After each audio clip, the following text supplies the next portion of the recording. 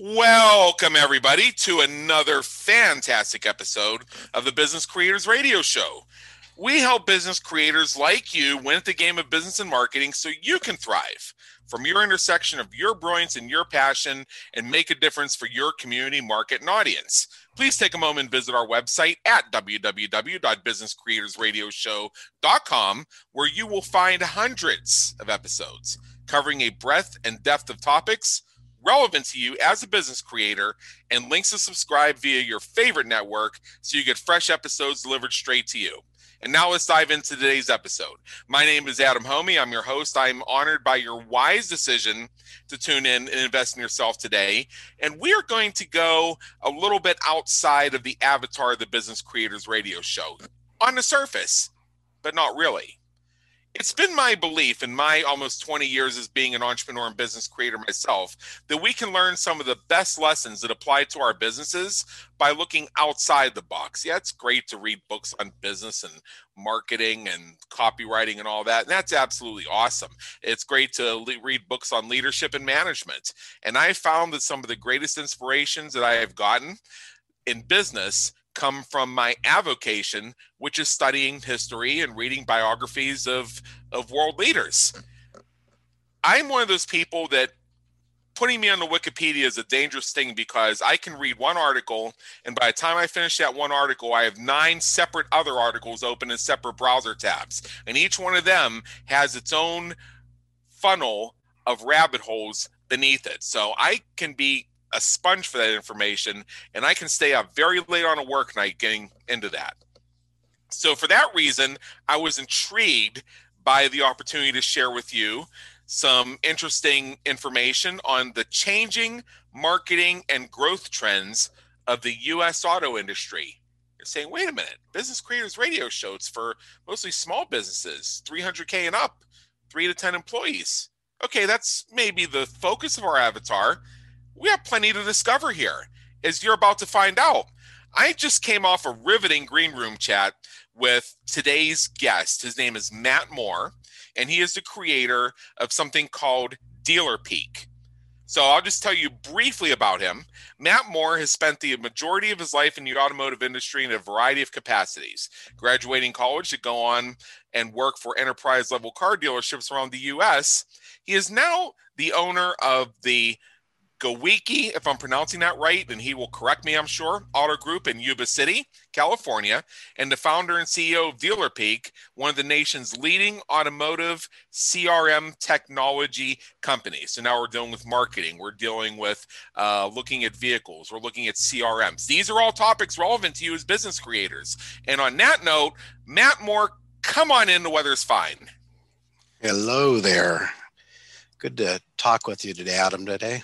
Absolutely, and likewise. And you got to tell me, did I pronounce the name of your auto dealership correctly? It's Gowiecki Auto Group. It's a family-owned dealership. Last name was Gowiecki, and that's the name that's still with it. It's a legacy, 3-generation legacy at this point in time. Oh, nice. And that's spelled Geweke for anybody who's binging the Yahoo out of the Googles wanting to see what Matt Moore's day job is. So this is very interesting stuff. I'm interested to discover more. Before we do that, though, we like to do here on Business Creators Radio is take a quick step back and discover more about Matt Moore, the man. Tell us a bit about your journey, your personal journey, or your business journey, whatever is appropriate, and what in your personal experience has brought you to where you are today, serving business creators from your intersection of your brilliance and your passion, making a difference for your community, market, and audience.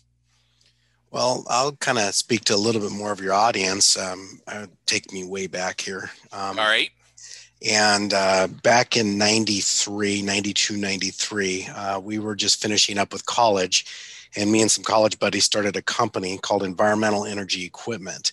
And it was a small company out of Sacramento. And what we did is we had a retrofit product that went onto air conditioning units and could increase the efficiency of those air conditioning units anywhere from 20 to 40%. And as you know, in certain areas, certain markets, that's a massive dollar amount of savings. And so we met with the owner of this company and invested a lot of money and time into it.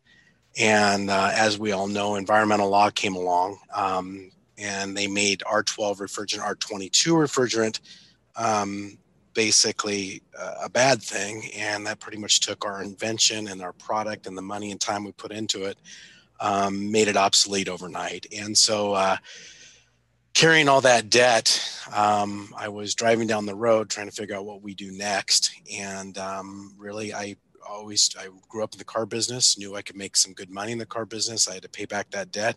I pulled into a Ford store, and that restarted my career in the car business, believe it or not.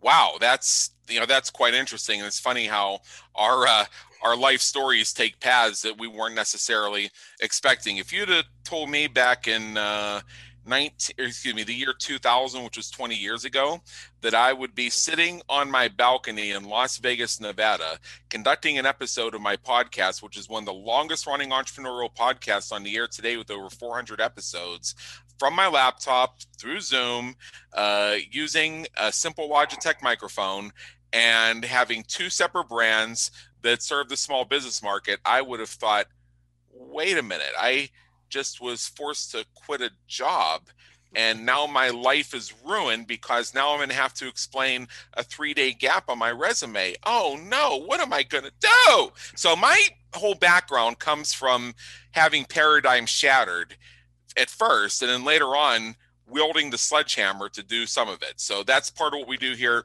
at Business Creators Radio, which is why we're very happy to have you here. So let's get into some understanding of what's going on here today. With a market size that's currently surpassing 750 billion and everybody wanting a piece of the pie, let's get into your software first off, which is called DealerPeak. How does DealerPeak CRM software level the playing field to allow the smaller independently owned dealerships to compete with the larger enterprise dealerships across the United States? In other words, the people where I found my very first car, my 1988 Camaro, which I still miss.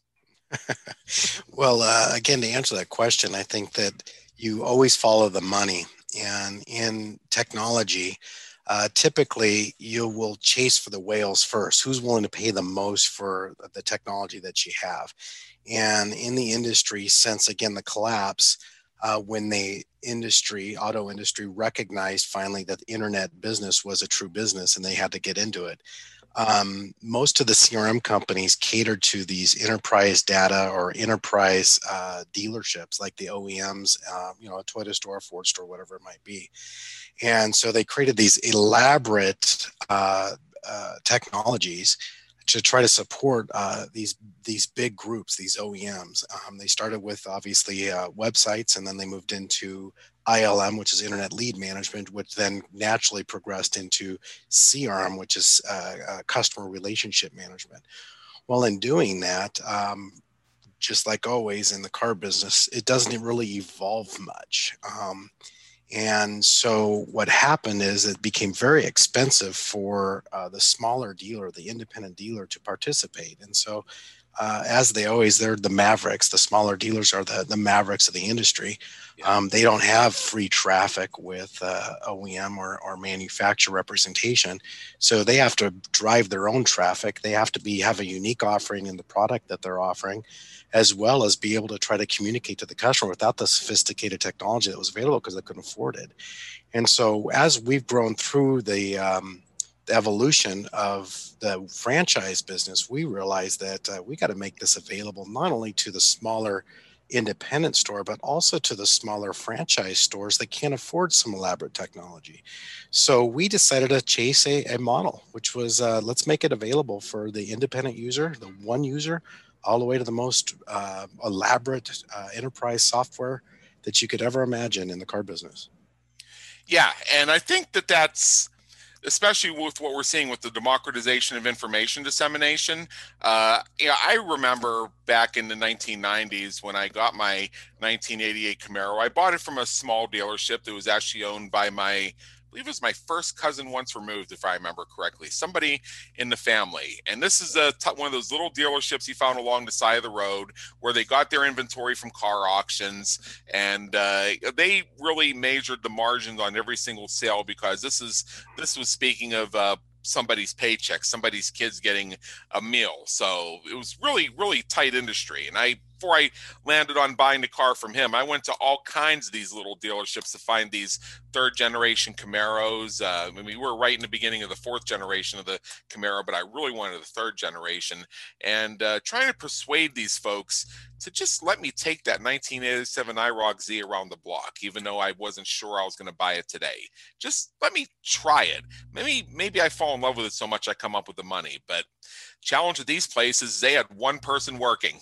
They couldn't afford to do test drives unless the person was pretty much guaranteed to buy the car. So I didn't get to drive. I didn't get to play with a lot of Camaros. And I think that speaks a lot to how tight some of the margins are. Now, what's coming up, if current trends continue, as I understand it from you, the consumer's car buying experience is going to simply be an online experience, to which I'm going to interject and I'm going to say, hell no, I ain't buying shit until I've driven it. That's just me. Because I got to know how it feels to be behind the wheel. I got to know if the seat contours to me. I want to know if it has the road hugging experience I like. I want to know how it feels to have one hand on the wheel and the other hand on the shifter, even though they're all automatics these days.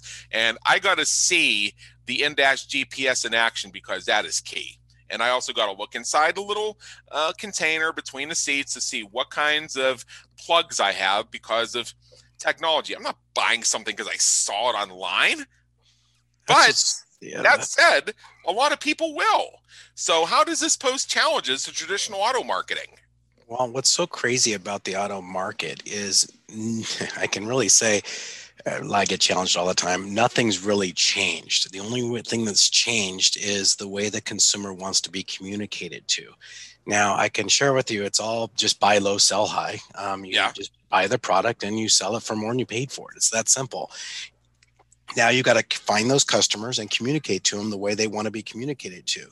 And so to share with you about this paradigm shift of people buying online, I can introduce you to these younger, we won't even call them millennials. You'll talk them I generation that's showing up.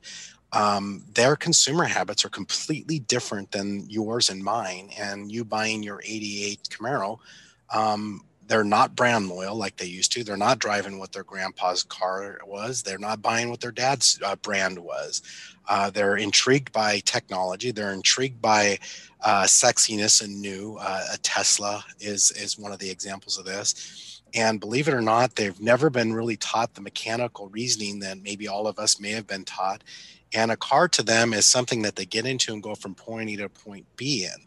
And right. So what's happening is that impulsive buying, that habits that they have when they now bought TVs, they've bought, their skateboards. You can say that anything that they've bought in the past, they're actually going to bring into the bigger purchases, and automobiles as well as homes, believe it or not. And so if that's the case, you better have a vessel in which you know how to communicate to that person and be able to sell them based on the way that they want to buy. Because I agree with you, most people in my environment aren't going to want to buy a car without touching and feeling it. But there are consumers right now entering the marketplace right now that are blindly buying used cars and getting them delivered to their house. That is something. I mean, if I found, say, a 1976 Chrysler Cordoba, cherry red paint, a white velour top, and rich Corinthian leather, 444 barrel, because my dad had one of those, and I thought, I got an extra 15 grand, I'll buy this clunker, see if the transmission holds up more than 6 months, better luck than he had with it. Maybe in that case, because there's only so many of those to go around. So I can see that. And especially when we deal with antiques, specialties, collectors, niche cars, and you mentioned the Tesla, in some cases, they're really buying based on wanting to have that particular brand, and those considerations may override, well, is absolutely perfect, because I know people who have bought Teslas. I know some who love them, and I know some who feel that they've never been ripped off worse in their life. So it's hard to say. That being said, you do raise a good point that, there's me. I'm not going to buy anything unless I drive it. And I made that point abundantly and graphically clear. On the other hand, there are some that will, in fact, buy a car sight unseen. So, and again, it goes it goes back to the motivator more than anything. Uh-huh. Sorry to interrupt, but No, no, no. Go ahead. it's the motivator, and people are motivated by different things. And if it be the brand they're motivated by, if it be uh, a performance they're motivated by, if it's safety they're motivated, it's a comfort. There's different things they're motivated by, and the number one change in the industry is most people are motivated by fear, and more so by the fear of the experience of buying the car. They've heard these Huh. horror stories of the old salesman, and they even use them all the time. Like, oh, you sound like a used car salesman, and Yeah. they're terrified of walking in a store and having that loud clown and being forced into a decision they don't want to make, or 5 hours of sitting down in an environment, and they've been there with their parents, and so they're fearful of an event. And it's kind of like getting a shot. The shot doesn't normally hurt. It's the anxiety of getting the shot that actually motivates them. It's kind of interesting. And so, because they're motivated by the anxiety of buying the car, they're willing to go ahead and buy it in a different fashion, and they're willing to communicate and go through that process differently than the generations before them. That's an interesting thought. And yeah, you do think of the old fashioned car salesman. And before I got that Camaro, I remember going with my dad, and he insisted I take a look at a Mustang, although what I really wanted was a Camaro. So, the dealer, the salesperson came out, and the biggest mistake that I recognize that my dad made is he let the guy hold his keys. He let the dealer hold his keys. And we basically almost had to call the police to get the keys back because of the tactics they were attempting to use to force my dad to buy me the Mustang. Exactly So right. yeah, that puts you off a little bit. And then there's another time when I already had the Camaro, and that was my college car. So now I was starting to think about my post college car. Went to a different dealership, met with a salesperson. I said I want to test drive that car, and I told the salesperson up front, I'm probably making a buying decision within the next 30 to 60 days. I'd like to work on that decision now so that when I'm ready to go, I'm ready to go. I really like that car. I really want to just make sure that for good reason. I want to just have a brief conversation with you about what I need to do financially to be able to afford that car so I can come back with the money. Does that sound reasonable to you? Yes. Okay, so the salesperson took me out. We did a little test drive, and when I get back, her sales manager starts lecturing me about how they don't have time for people to just come in and joyride their cars.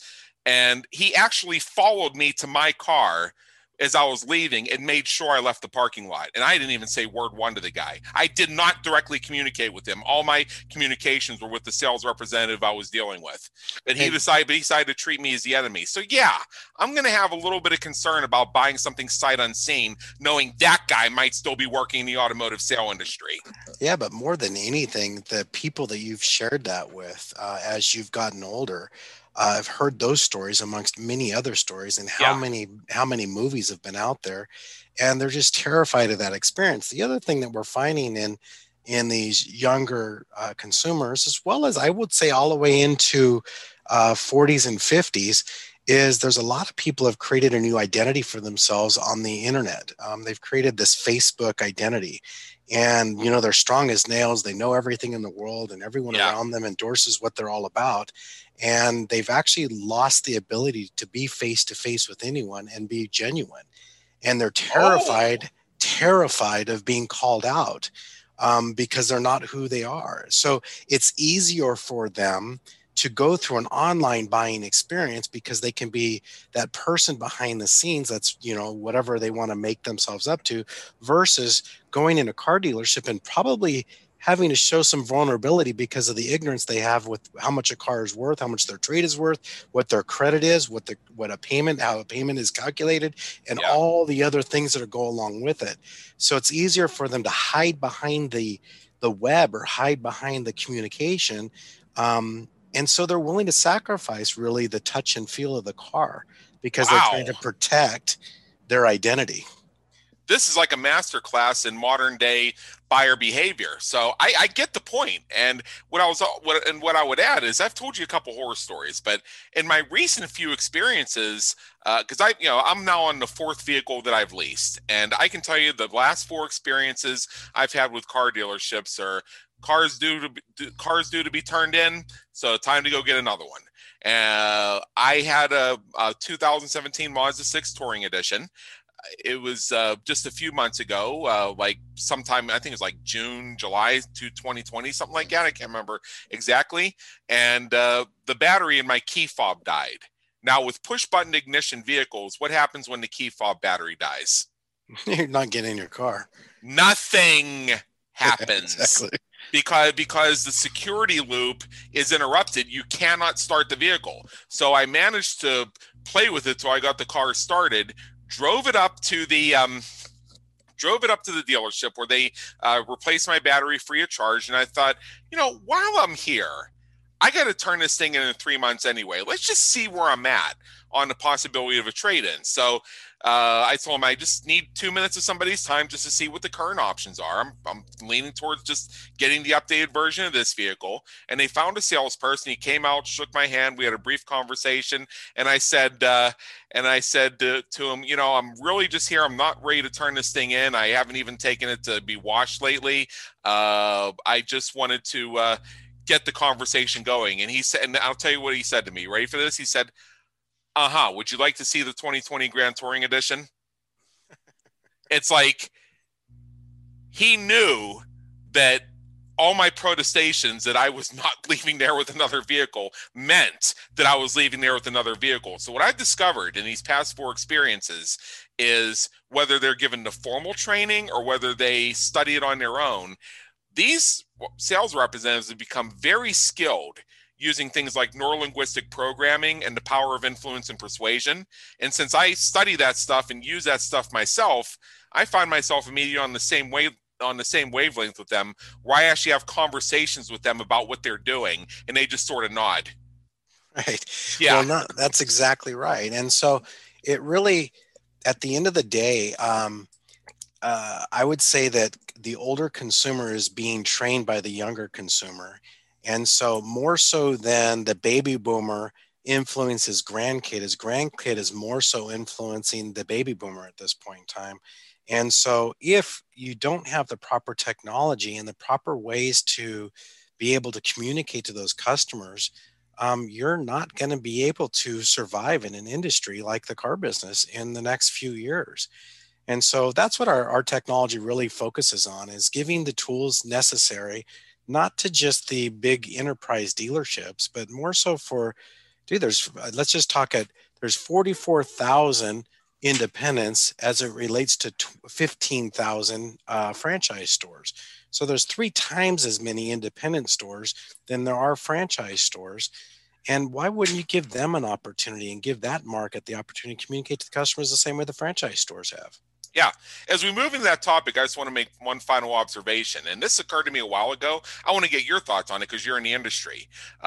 We told the horror stories about the manipulative used car salesman stereotype, where they assume that the customer is stupid and can be pushed around. And what I described in my past 4 experiences, the best way I can describe it is now the sales representative assumes the buyer is smart and plays to that.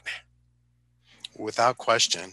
Yeah. And with all the data that's available to these consumers, transparency is the only way you're going to sell them cars. As a matter of fact, I always like to pitch that truth equals gross. You're going to make more money the more honest you are with them, and then the better product that you give them. And so long and short is the industry has changed. Where you're not making your money on ignorance. Instead, you're making it on information and the proper communication and pure transparency. Yeah. So aside from what we've already discussed, what are some other new tactics that dealerships and the overall industry are going to need to focus on in order to remain successful in their marketing efforts? And let me add to that and allow you to challenge us if you choose to do so. Cars just last longer. I mean, even when I was first buying cars, if you had a 3-year-old car, that was somebody else's problem. These days, if you have a 3-year-old car, it's just barely broken in. Without question. Yeah. And I can share with you tactic wise is really not, it's kind of interesting. It's more of let's take it to three different buckets. You have your current state as one bucket. And let's just say that a car dealership is 20% effective in their current state. Then you have to move it to a desired state, which is 40% efficient. How do you do that? Well, you take it from your current environment and you put it into a computer, and where all of the data is going into a computer, where all of the customers, at one point of entry, one point of communication, one point of marketing, one point of measurement, where one area in which a dealership, no matter how small or how large, all the input data is going into one place and all the activity is one place. Once you've accomplished where everything is going into one place, you go from a 20% efficiency to a 40% efficient, because now you have lead awareness. And once you have lead awareness, now you can go to 80% efficiency by putting intensity and the proper marketing behind that 40%. So instead of you be running a very inefficient model, you're able to move yourself with spending less money on spray and pray advertising, which is conquest advertising, and actually taking care of the customers that you're in your own PMA, and taking care of those customers and the activity, people already raised their hand to do business with you. And then after you've got a hold of that data and that communication that they've raised the hand to do business with you, then you market to them very specifically based on where they're at in the buying cycle. How is it that we can assist them in that buying cycle or in their service processes?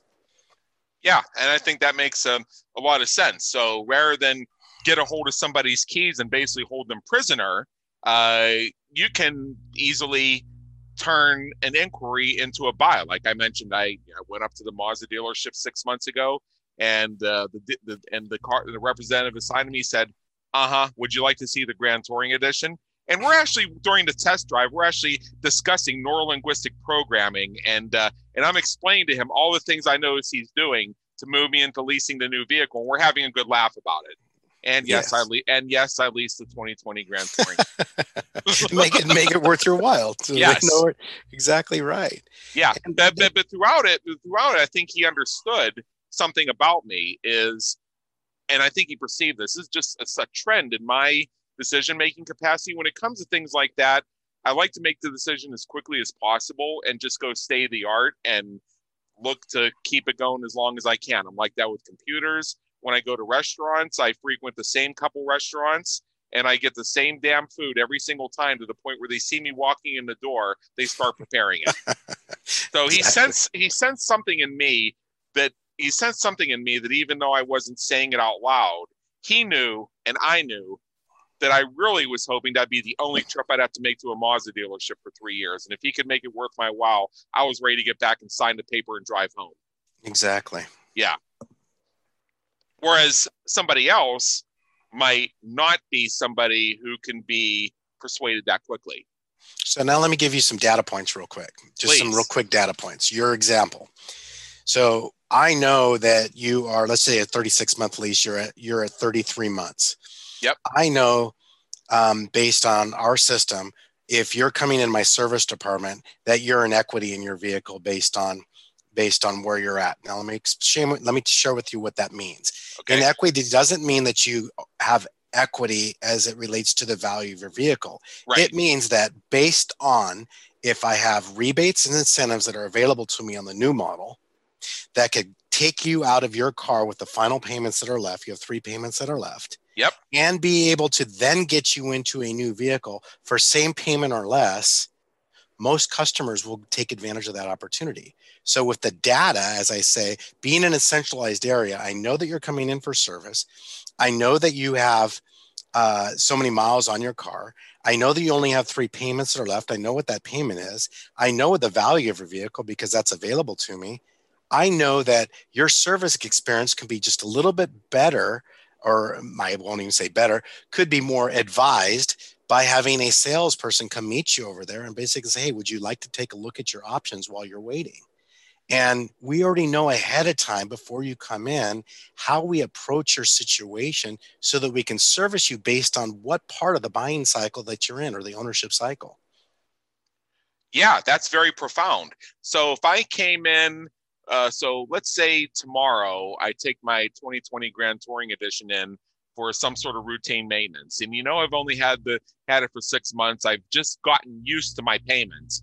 You know that I'm probably not going to drive away with another vehicle, so you're not going to waste the time on me. Or you make sure you have a great service experience because you know that you're going to be coming out of that vehicle within 30 months. Right. Well, yeah. I mean that too. But you know that I'm not at 33 months. You know the equity thing isn't there yet. You know that I've just barely finally gotten a seat adjusted just the way I like it. The chances are Exactly. nil that I'm going to be swayed by a rebate You're to just drop the car exactly and take right. another one. So you're not going to send the sales rep to me. You're going to send the happiest possible service rep to me to make sure that I have an awesome time in the service department. You're exactly right. You're Yeah. exactly right. Right. So, yeah. So, in the case of the person with 33 months in, you're going to take care of them. You're going to give them great service, but you're also going to get them nudging towards, yeah, you know what? What if I didn't have to come back for service and I just had a new car? Or better yet, as you're sitting there in the service department, I send you a doggone text message that says, hey, while you're waiting, would you like to look at the vehicles that you could buy across the lane for the same payment or less with no cash out of pocket? And Wow. you push a button and you're able to go ahead and shop online every vehicle, used, new, everything that's available to you that basically is swapping cars with you based on your current equity position. Wow. Then if you click that activity that you have, when you click on that activity, all it goes is that central data area so that we then can go and know that you would consider an F-150 or a truck now, that you would consider a SUV now, that you would consider something else. Now I have an applied behavior that I can have a very specific marketing event triggered. So I can go ahead and put that information in front of you that might influence you to come do business with me later. Makes it easier for you to do business with me later. See that's something. So, what would you say about a guy who's leased his third Mazda 6 variety of something, whether it's a touring or a grand touring edition? Would you assume he'd go for another one? But that you don't know because you Yeah. may have gotten married, you may have had a kid. I mean, who knows? You may have had empty nester. You had a kid and now you don't. Um, COVID Uh-huh. may COVID made bought a trailer and now you need something to pull the trailer with. You just don't. You can't make those assumptions. What you want to do is you want to allow the consumer to have easy way for him or her to know what's available to them. Then you grab that data based on the activity and then you create a applied message to them based on the way that their activity, the way they're looking at things. Yeah, I set that up. I set that question up the way I did on purpose because I wanted to have you challenge what I just said to illustrate that your software is not about just saying, well, he keeps leasing this same type of car over and over again. Let's just find him a similar one. So your data actually gets more forensic and you look at potential changes in my situation. Am I suddenly making more money? Am I suddenly making less money? Have I gotten married? Have I gotten divorced? Am I in a midlife crisis where I might try and squeeze into a Miata? Who knows? You may have that car because your credit was not so good because you got divorced before that. Yeah. And now you have the ability, you've rebuilt your credit and you have the ability to go into a different vehicle. Playing God and us assuming what your needs are is not the way we're going to sell you a car. It's giving you the ability to easily shop and understand what your position is and making it easy for you to raise your hand to do business with us. Right. So, how do you get that additional information from the person? Is it industry statistics? Is it something that they participate in themselves actively or passively, or how does that work? We do not recommend any buying of any data. What we do is we recommend taking care of your customers and making their data your data by Uh-huh. basically you sell a customer a car, they're going to service with you. They phone into the dealership, they text in the dealership, everything is in one profile. Your whole lifestyle of relationship with that dealership is within your profile. Based in that profile, we should identify you as a customer so that we can give you a unique environment, a unique experience. And so if you are just a fresh customer coming into the dealership, you're going to be just that, a fresh customer. But as you build up that profile, so if you don't buy the car, you try to trade in a car, I didn't make a deal with you. I still have your trade information. I know what your payoff is. I know what your monthly payment is. I have an idea of what your credit status is. Can I still keep in touch with you based on what you're looking for? Awesome. Okay. So it's all based on data, a centralized data source.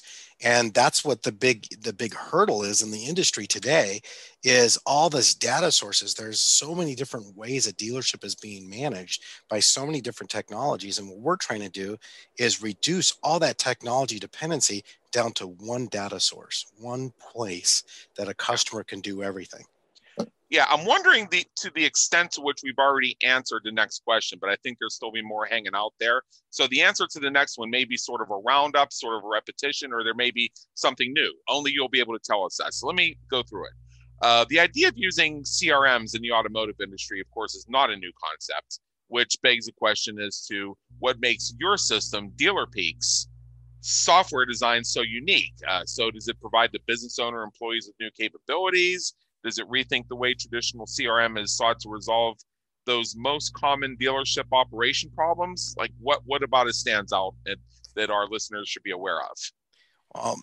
In car dealerships, there's three main technology resources. One, it's digital marketing, as we all know, websites and digital marketing.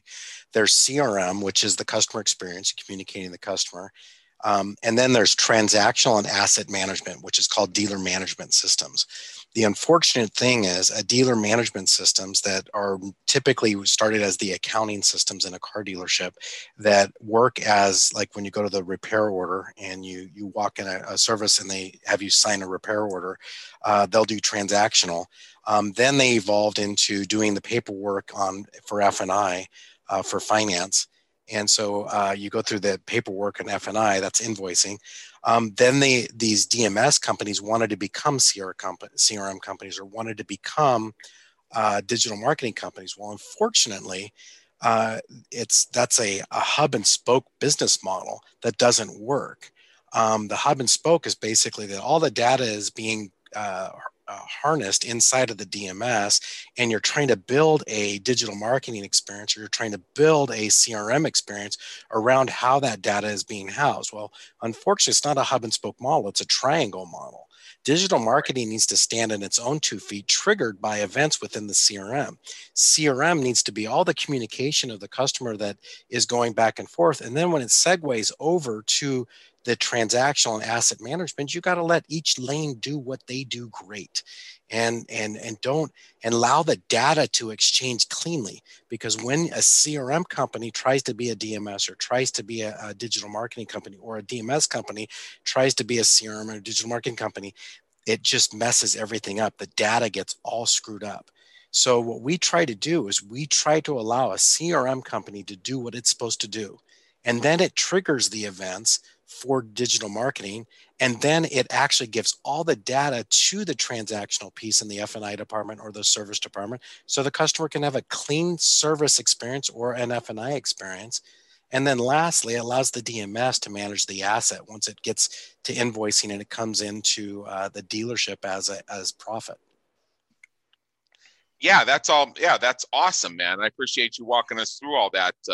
I mean, to me, that was pretty informational about how all of that works. So, you yourself, as you said, have a lot of experience. You are an owner of a long-standing automotive dealership yourself. So, what have been some of the, to go a little bit more macro here, what have been some of the greatest hurdles to your company's growth over the years, and how have you dealt with them? Well, the recession was the biggest thing. And so we were repeating, I'd like to say groundhogs, repeating the same day over and over again up until about 2007. From 1985 to 2007, every day in the car business was the same day repeated. It was not like we were evolving at all.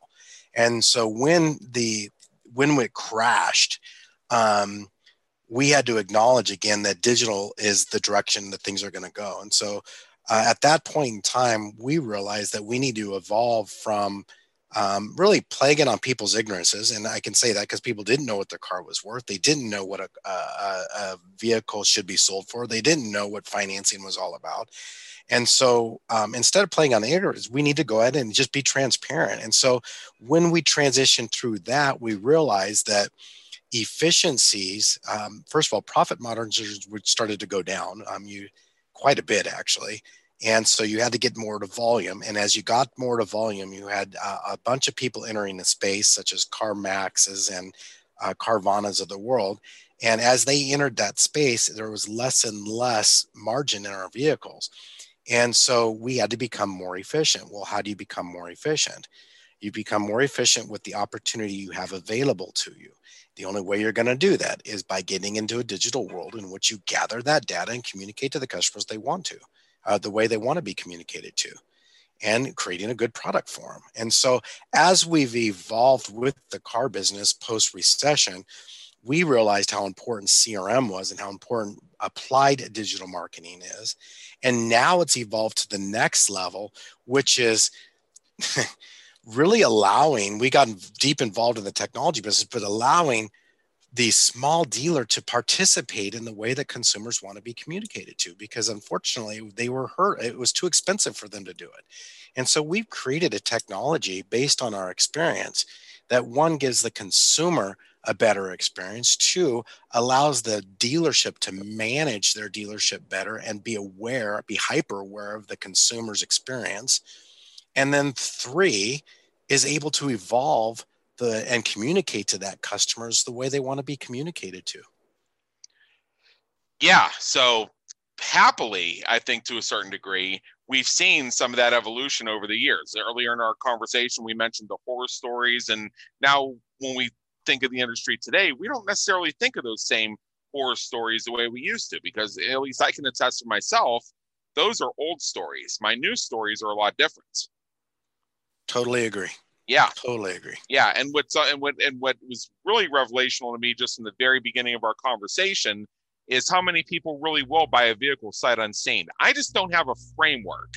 That's why I said there is no way in hell I'm buying a vehicle that I haven't driven, because I just don't understand that. I don't either. And I may never understand it.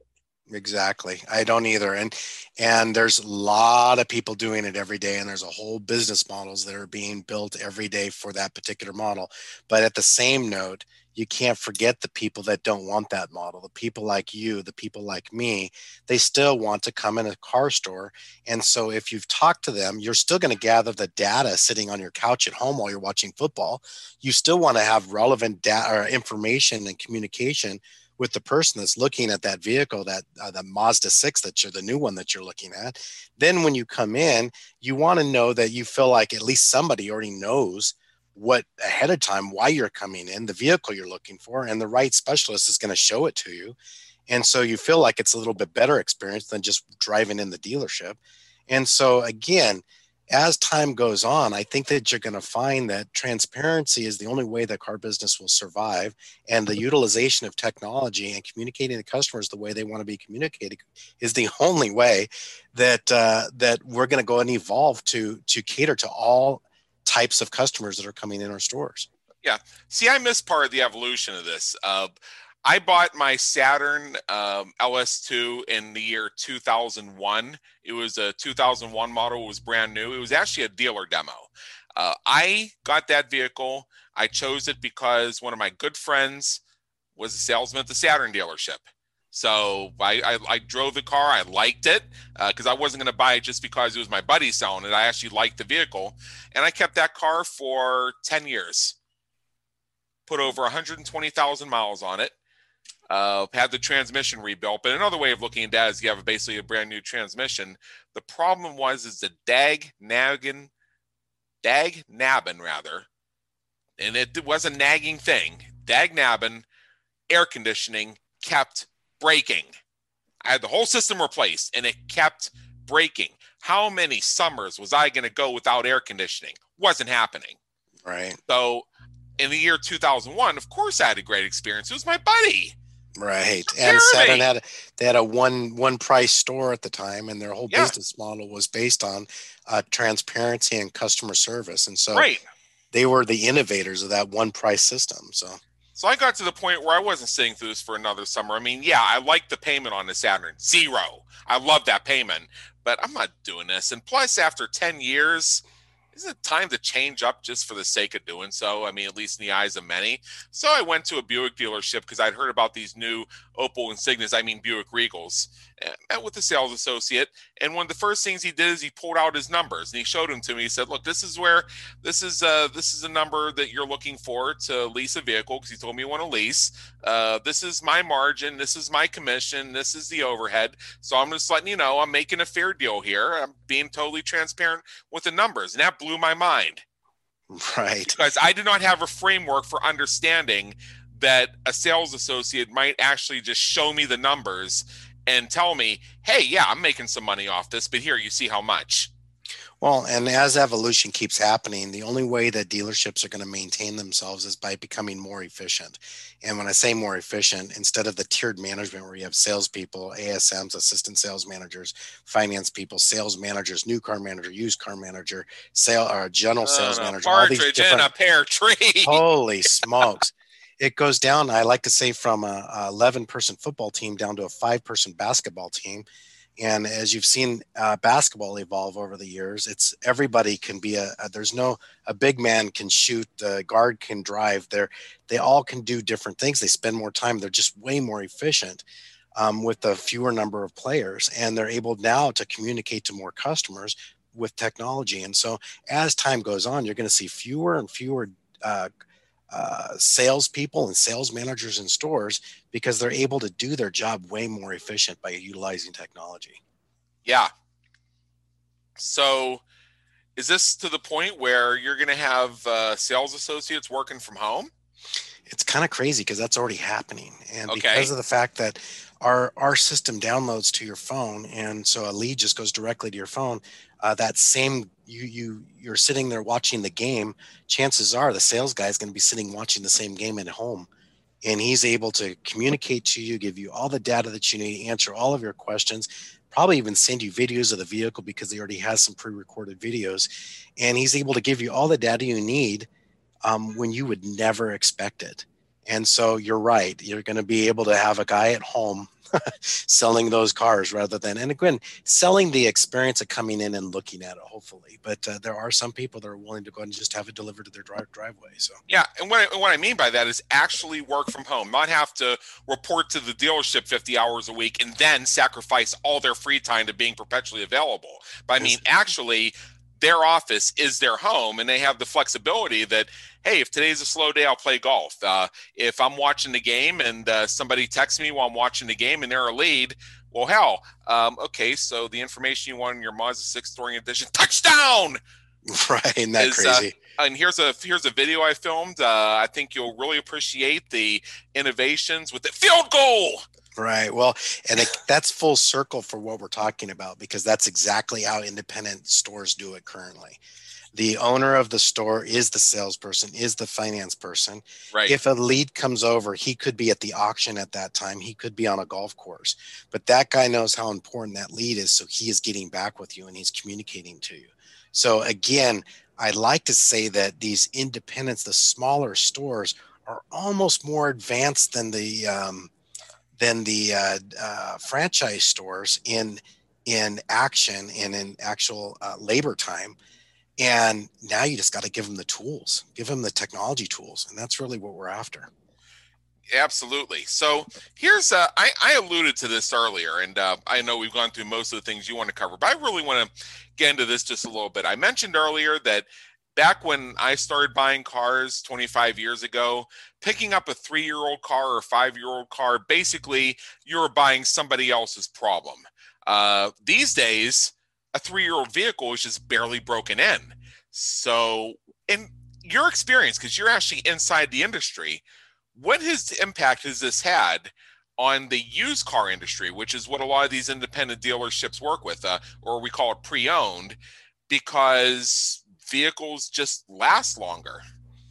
There's two things that I can share with you. One, Cars do last longer, and a used car is absolute value today. The other thing that you're going to find is those that you used car value. Let's just talk about its residual value, because that's what a 3-year-old car has, is whatever value's left, the residual value of that vehicle are so high today that really it's so crazy, because in some cases the new car deal is a better deal than a used car deal, because it's such a great used car. And so as time goes on, you're going to start seeing some crazy stuff start happening with used car leasing. You're going to start seeing the fact that because cars hold their value and they have such a longer life, that there's going to be new ways that people can finance their cars, where it makes sense to buy a 3-year-old used car, because the gap between a new and a used one isn't that high, but they're going to be able to make it available to you as a used car. As far as what your monthly outgo is going to be, it makes more sense as a used car, because their values are so high and they do last so long. Yeah, I was just gonna say, I mean, so because we keep producing all these cars and they keep lasting longer. I mean, do we eventually just have too many cars and it's just not even worth it to make them anymore? I mean, yeah, I understand evolution of technology and all that. I know I was being facetious with the idea would stop making cars, but another way of putting that is, are we going to get such a glut of available good cars? It's so funny, is that's what everyone thinks, and it has yet to happen. And what the pandemic just proved to us is, if you shut off those car manufacturers for 3 months, it creates a void in the marketplace where we've spent 5 months catching it back up, and we still haven't caught back up. Yeah. And so I as yet to say we have overbuilt or cars are too long. And I also believe that consumers' life changes. As long as people's lifestyles change, their credit situations change, their job situations change, where they live changes. I believe that there's always going to be a trade cycle with any type of transportation need. Yeah, that's certainly something.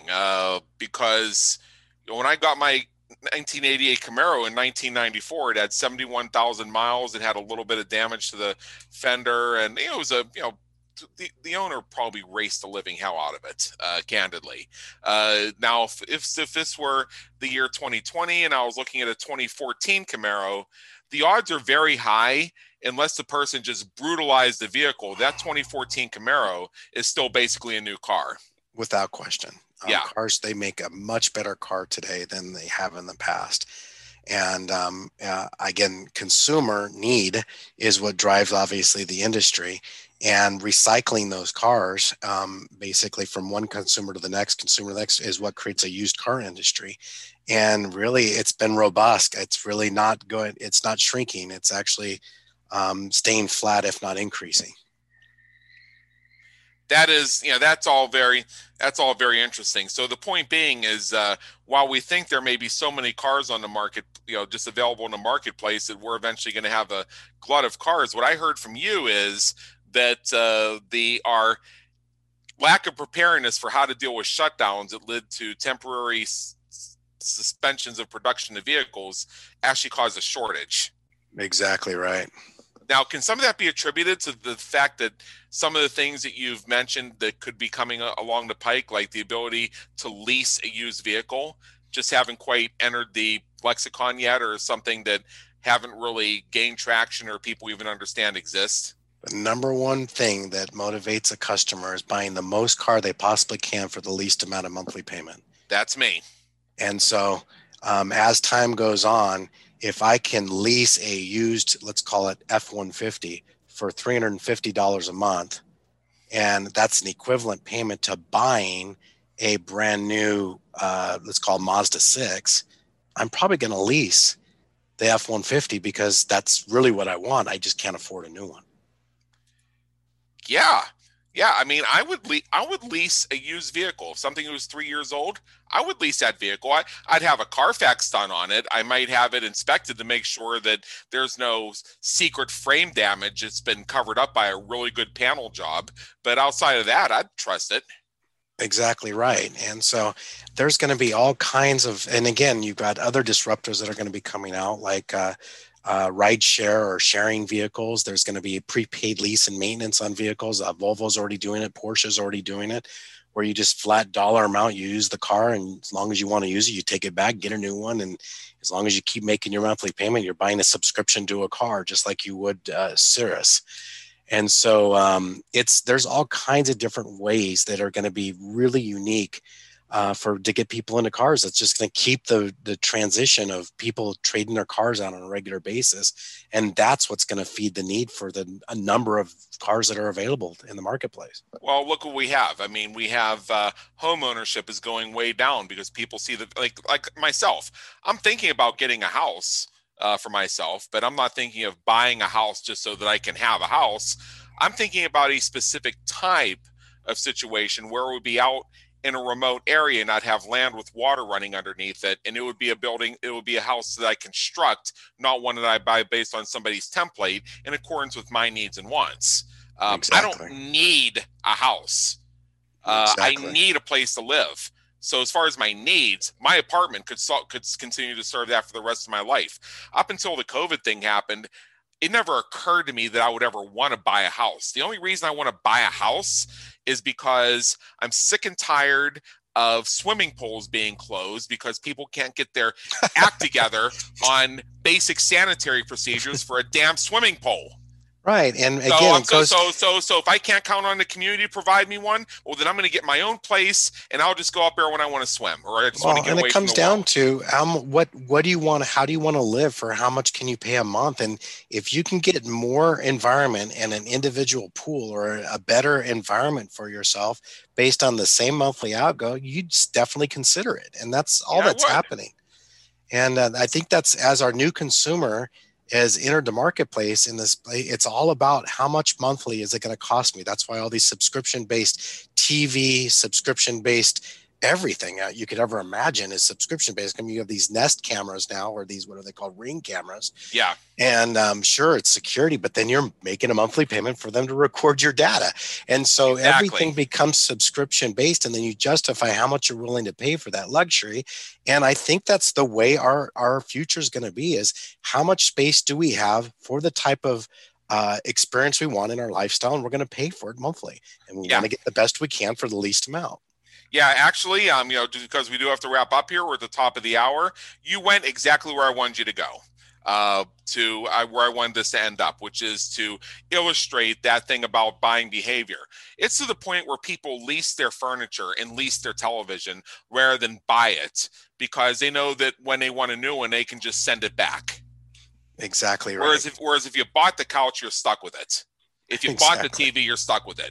Somebody can recycle it. They can send it to a down market. There's 20 things. I mean, that couch, they can just put some new padding in it, do a forensic clean on it, and sell it as new, basically, or as pre-owned.